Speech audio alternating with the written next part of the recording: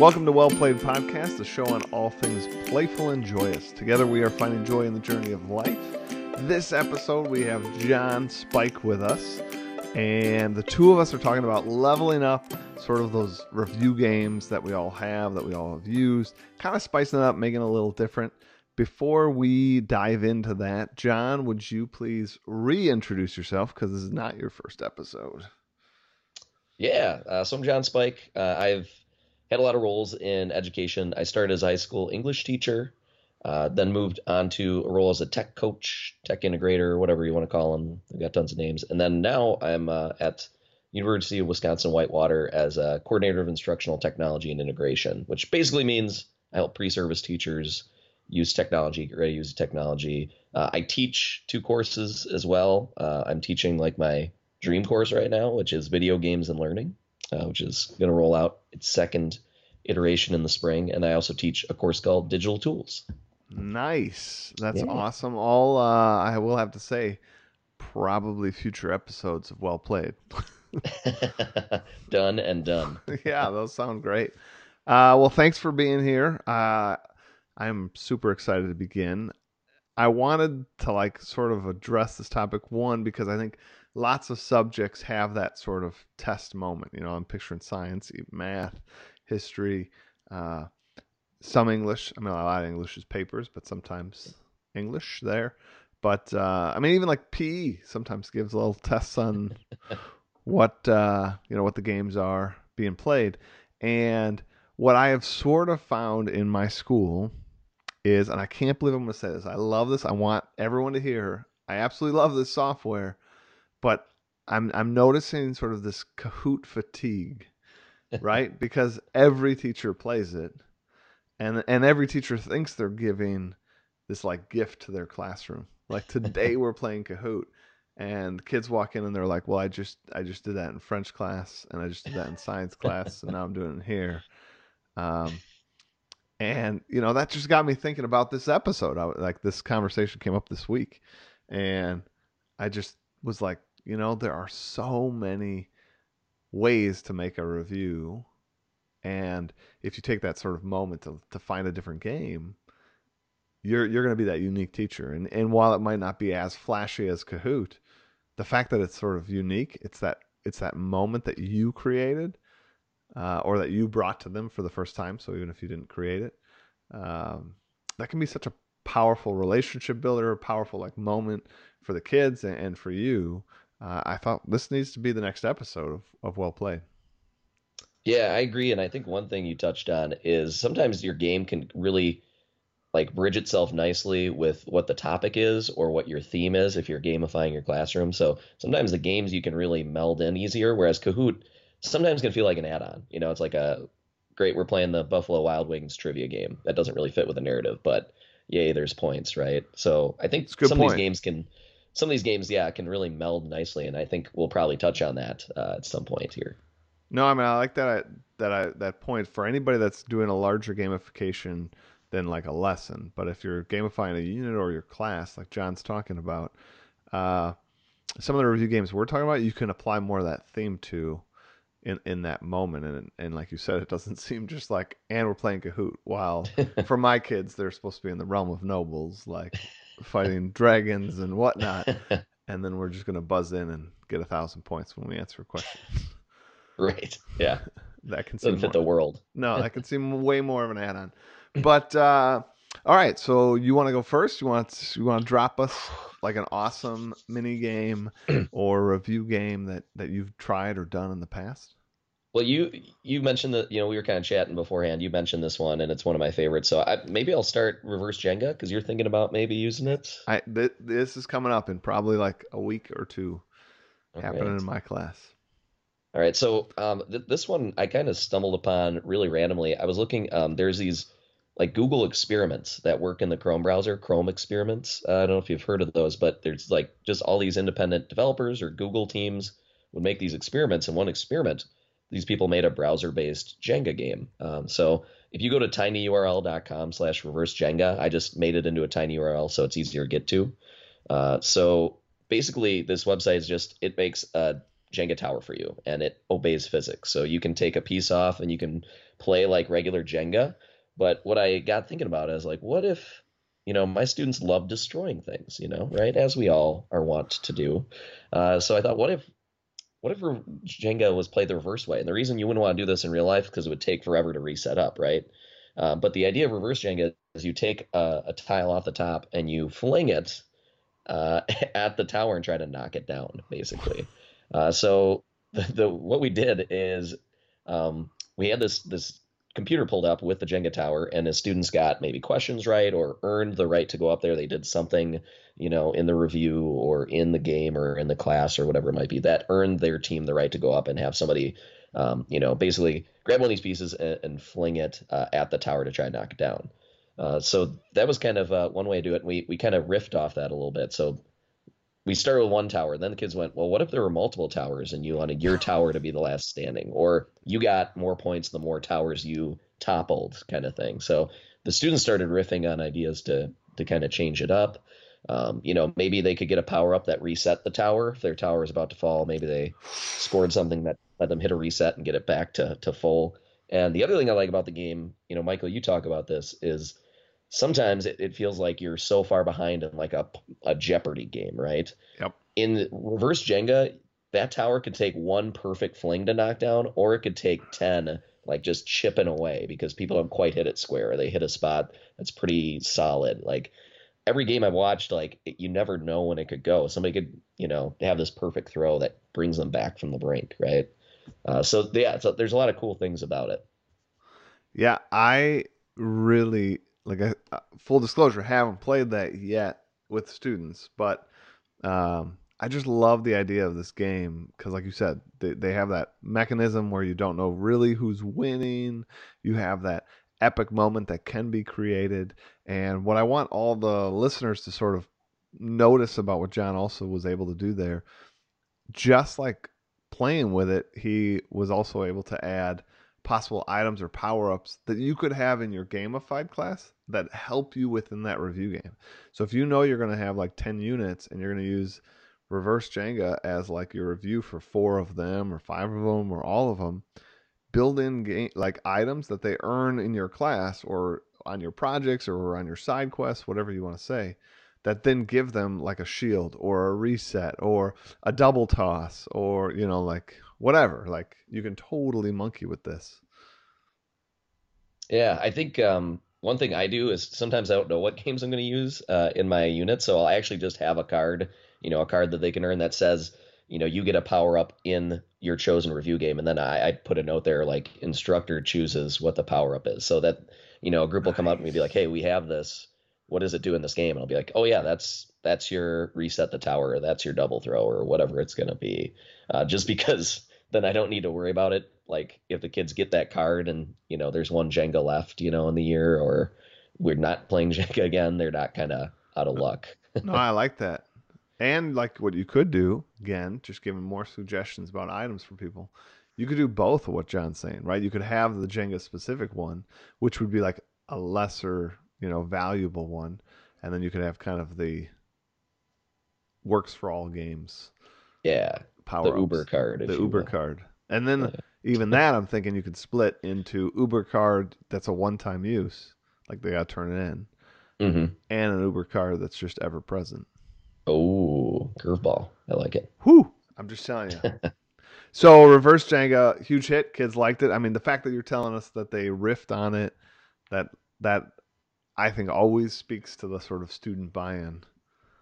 Yeah, yeah, they love, they love generating new ideas for utilizing a lot of these hit games, and yeah, some of the best ideas have come from them. Like I said, the multiple towers. And what I like about this game too is, we've talked before about high tech, low tech, and no tech games. This is pretty low tech. Like you could do it with a computer, maybe maximum you have five towers, five computers, or you could have one computer with different tabs and I just was just tab say you could even just different. do if it's up on the projector, just make four windows and like Hmm. dedicate the space on your screen. Yep, absolutely. That's awesome. I love Yeah. it. And like I Let me know how it said, goes. yeah, like no, that's gonna definitely be happening. All right, so one that I'm super excited to sort of share out is I do one called Mystery Box. Mystery Box Challenge.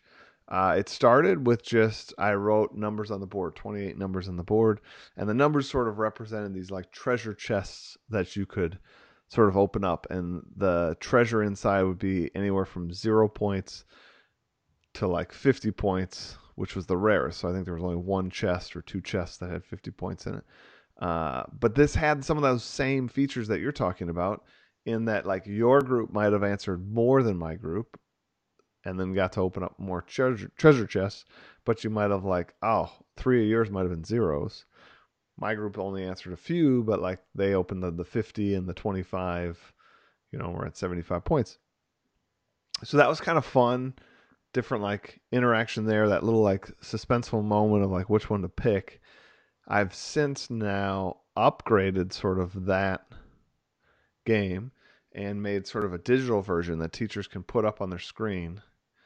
And in the digital version, I'm a big proponent of being able to mess with the game. So as we already just talked about in John's game, I love sort of adding to a game or changing a game up. So when I built the digital one, I made it so that you guys could set all sorts of different amounts, and including even different graphics. And so now you could even kind of monkey with the game where there's still a certain number that are point valued, but then you could have another ones like that are like a star or like a bomb or like a heart or whatever. And then in your gamified class, that might mean something that they found that on the board. Or you could play the game where, if they uncover a bomb, they lose all their points or whatever. So now you can really monkey with the game. And I just really dig that. You can also change the graphics so to fit your theme, like we were talking about, having a game like a Kahoot that just feels like a drop in. All of a sudden, I think the standard sort of view that I put in there is sort of like Mario, but then I also put in there like 5 other graphical choices that you can make. And then I also show you how you could replace those images with images you want to fit exactly your theme. It's super fun. Kids dig it. Super easy to throw up. The other thing I got to tell you, with both the games that John's saying and I'm saying that I just think is huge, is as the teacher, I always think we're like masters of our content. And so Kahoot, while I love it, one of the things I like about the two games we just described, in both those situations, the teacher's just asking questions of the students. So I literally don't have to really like prep anything if I'm doing Mystery Box Challenge or if I was doing the Jenga one. Like I know what I'm going to ask for my Egypt unit review. Like I got it. I've taught it a bunch. I know what's on the test. I know I got it. I got them all set. So just bring them in, and I could play any of these review games with zero prep. Yeah, what I like about that game is you mentioned I love it when the games are part of something bigger, and I like that you said with Mystery Box it's not just points. There's other things that could impact, like you said, the bigger game. There's cards where there's a little bit of risk involved in the mystery boxes, and you could have a situation where maybe the students if they know there's bombs out there, it could be one thing where they maybe force another team to go and risk them getting the bomb. You could do little tweaks like that, and you could riff on the mechanics of the game to add a little bit more kind of mystery and kind of strategy into it as well. Yeah, too true. I love one that I added was I used the sort of green mushroom from Mario, which is an extra life in Mario. I put some of those in there and then the bombs in there and then some points. And if you got mushrooms, then like one bomb wouldn't hurt you, right? And so that was kind of like a coveted thing to get. And there was these like epic moments where like the team would have lost if they didn't have that sort of mushroom kind of thing, which was fun. Yeah, I like it. I like it. Yeah, I need to try that one out. I've got maybe a unit coming up in my digital tools where that one might fit really well. Oh, it's good. And like I said too, get creative with it. So if any of you have already downloaded it or plan to download it, it's just awesome to like I said, you can monkey with the graphics, you can monkey with how many of everything there is. You could play the entire game with no numbers and have it just be, searching for these graphics. Like you could be first to find 3 stars wins, Oh yeah, right? kind of like Like a memory game almost. yeah. So I mean, like there's just lots of different ways to play it. So now, do you have another one that you care to share with the well played audience? Yeah, I can't remember if I've talked about this one on another podcast, but it's always just a really good one and gets people thinking really creatively. I call it the Image Battle Royale. And so the Image Battle Royale, pretty straightforward. And you might notice like mine sometimes lean on like using a digital tool or tech just because that's kind of the world I come from. This one's really easy to use though. It's just a Google drawing, and you could either I've got a template for it, or you could just make your own. And like you said, you can skin it how you want. So mine actually looks like the old Punch Out game. I'm going back here a little bit, Mike Tyson's Punch Out, I love it. pre-ear chewing. But it looks like the old Punch Out game, so it kind of looks like a little arena. And it's kind of crossed off into 4 corners. And you have 4 students step into the arena in the Google drawing. Just invite them in or give them the link, what have you. And basically, you set up a timer and you give them a prompt. Maybe it's a topic in your class. It could be like an event if you're teaching history. It could be a term if you're teaching science. It could be a vocabulary word in ELA, whatever it is. You put that up there and then you ask them, you tell them you have like 60 seconds to find an image, a GIF, a cutout, or a collection of images that represents this word that you think, or this term, or this character, or whatever it might be. And they go out, they do their search, and then at the buzzer, they all drop in their image or images or GIF or whatever it is. And then basically you take it to a class vote whose visual best captures the term. You can just leave it at that, or you can then have them vote, have everybody explain their visual, what they're going for. Maybe they're going for something metaphorical. People didn't click with it. Maybe they're going for something, I like the could totally see combination, that. like people didn't put it together, like the combination of images, and they had something really clever with that. And then you can take it to a revote and, award points or award whatever it might be based on what they come up with. But I think what I like about it is kind of a unique activity where they're, thinking more than just I need to regurgitate the definition. They're thinking of how would I come up with a visual that helps people attach meaning to it. And we're visual thinkers, right? So this helps people visually reinforce their understanding of a topic. So I'm just Really well. curious. You were an English teacher. Hmm. Would this be like? Would it be less like vocabulary based and more like find an image that would apply to the same sort of foreshadowing that we feel is happening in our book? So it's like it is more. I don't know. There is no right or wrong answer. It's not like what's the definition of tractor, and they find a picture of a tractor. Right. No, you're right. I liked it for characters, like finding an image that you think captured a character, and find an image that you think captures like a theme, of the story, whatever it might be. But yeah, I liked it more for that. You could use it for your vocab, and the one thing I just warn people of is don't just Google the word because then you're getting all these presets. Think outside the box Hmm. for what you're searching for. Search creatively because the other problem is, what if you pop in the same image as another person? Like that's like automatic DQ basically if 2 people have the same one. Like nobody's going to vote for that one, right? That's So right. you got to make sure yours is going to be unique. You don't want the first Google image result for your word, right? So it was much better for more of the analogy image for a concept or a character or a Some that more would be abstract hard. idea. Yeah, some that would be hard to distill down to one. Like if you said like, give me the causes of the Civil War. Like that's like Right, it's gonna be hard to capture in one image. So they would be all sort of metaphorical and you know as opposed to tractor.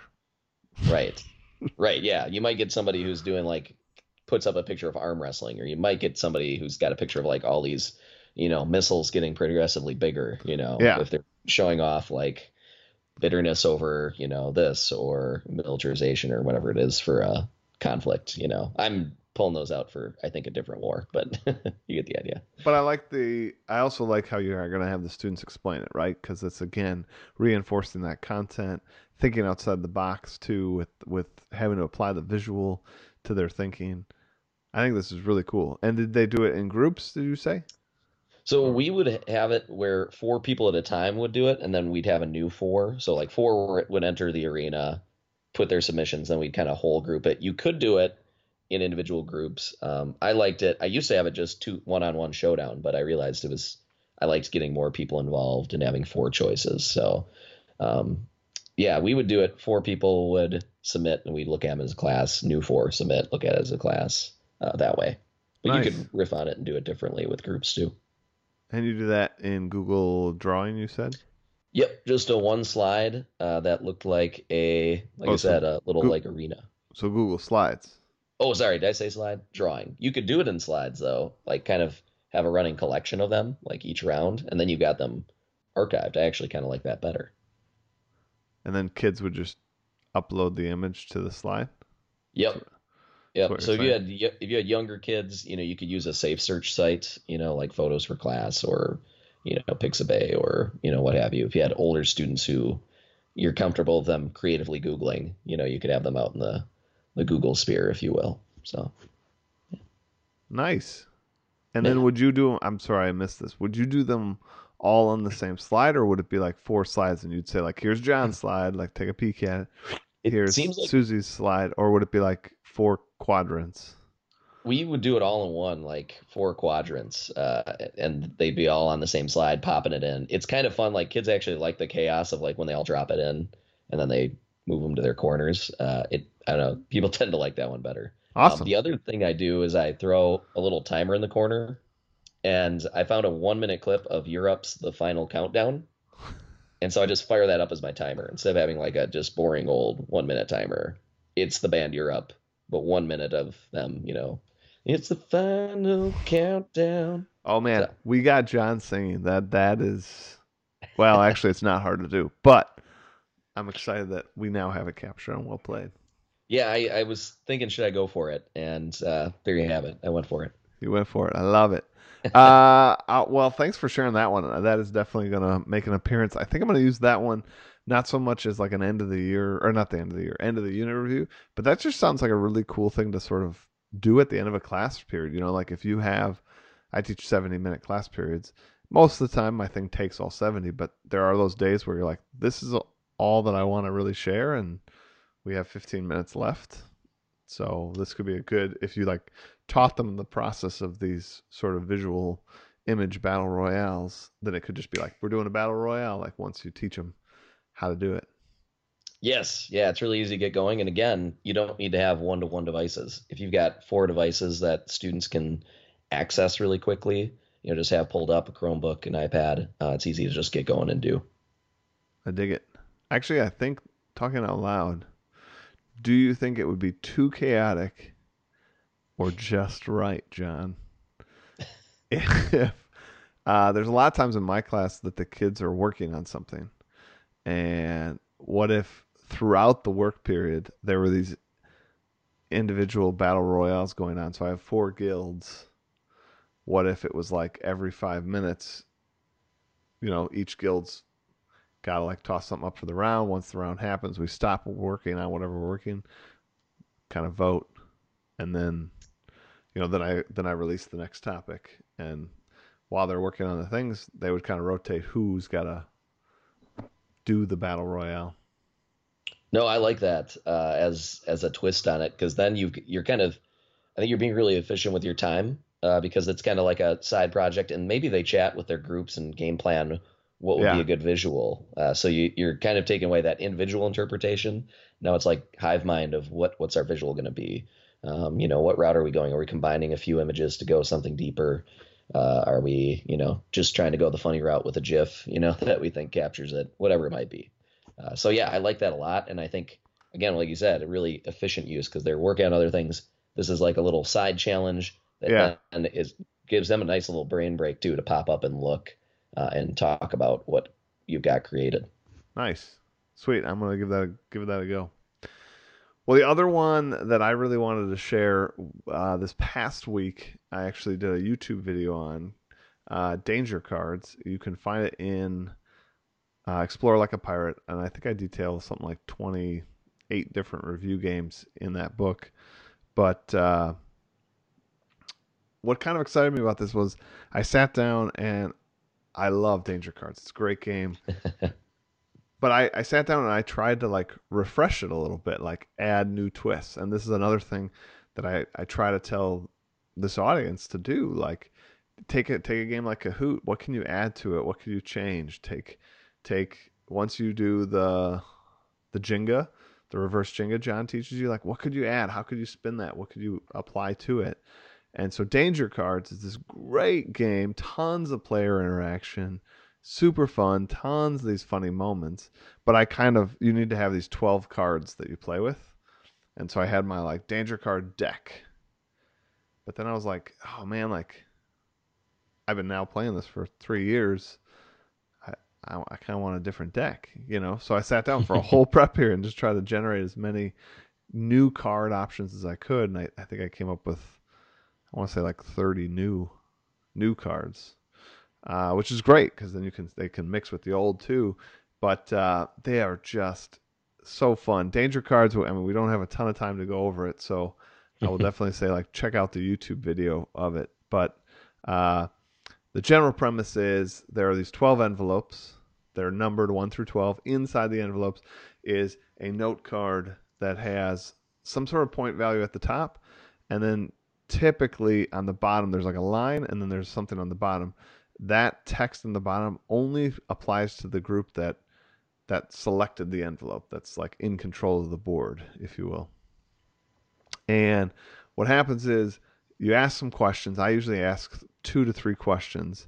Kids have these groups, I should say, have these little individual whiteboards that they write their answers down on, and then they all turn them in at, like, I put a desk in the center of the room. They drop them in there. The first group to get them all correct gets control of the board. And then what they're going to do is they're going to select an envelope to look at. And any group that had them all right will get to participate in the point round. If you got any of them wrong, you're kind of out for the point round for this turn. So then what happens is they take down one envelope. Now, at the start of the game, every group got to look at one envelope, so they knew what was in one of them. Mm-hmm. And they also know who looked at what envelope, because this game's all about information and knowing these things. They pull down the envelope, they look inside it, and maybe it says like 50 points at the top, and then maybe it says, I don't know, on the bottom it might say steal a player. Now, they don't say anything. They just look at it. Every one of their members of their groups looks at it. Then going around the classroom in clockwise order, the other groups who got them right have to decide whether they're going to play on the card that they have no idea, or if they're going to pass on the card. And they're judging solely by the facial expressions of those that have looked at it. And it just creates such funny moments. I mean, like the kids, like I said, super duper love this. It's pretty wacky, and like we added, like I said, different things to the bottom. So now we have like these little challenges, like we did some physical challenges. So some of them are like challenge another group to do the plank, and then it's like whatever group is outlast the other gets an additional 50 points. So like that's just going on, like you're saying about side challenges, like that's just happening while then the next round starts, and I ask 2 more questions, 3 more questions. Yeah, I like that a lot. I like any game with deception. Like my favorite probably card and board games are ones where you have to deceive or there's misinformation going on. And that's what I like about this game. You created like kind of this, there's the act of getting the content right, but there's also this second, kind of skill being, developed of like, how do you play, with this information that you've obtained, and how does that change, and how are you gonna manipulate the other groups? Which I just think I love, like I said, those types of games, and I found that students love them too. Yeah, no, it's pretty awesome. Well, John, I can't believe, but we are at the end of our show, so this is reflection time now. Sure. Are you ready for our quote? I am ready. Let's do it. All right, this one comes from Michael Jordan. He says, talent wins games, but teamwork and intelligence wins championships. How does that quote hit you? Yeah, well, it really connects nicely to what we're talking about because a lot of these games that we discuss, we encourage, the use of teams with them. They can be played in a team format. And I think they definitely help you flex another muscle where you're kind of consulting with your team. What's your best strategy? Even ones that I suggested today, that maybe I've played individually, you kind of came in and gave some ideas about how you could actually add some collaboration and teamwork into them. And then yours just naturally lend themselves really nicely to team discussion and play. So I think this quote really exemplifies why mini games are so powerful as review games, because not only are the students studying the content, but they're also developing those important social emotional skills. So true. I want to echo almost all the same things that I just think this is why not? Why not try this thing that can bring people together? It's playful, it's fun. And as I said at the beginning of this whole podcast, you're bringing that unique experience to your class, and it's really not that much more setup or hard to do. In some cases, it's less technology. It's more kids being kids, and I don't know. Let's not overlook that. Well, John, thanks so much for being on Well Played today. It's always a pleasure chatting with you, and today was no exception. Yeah, it was a blast. We'll have to chat more about some mini games in the future. Definitely. Everyone else, thank you so much for checking out Well Played. It's really, truly an honor to have you part of this community. Those of you that are also onto my YouTube channel and posting comments and likes and those kind of things, really appreciate building out that community as well. So thank you. As always, everyone, have a great, great week. Peace.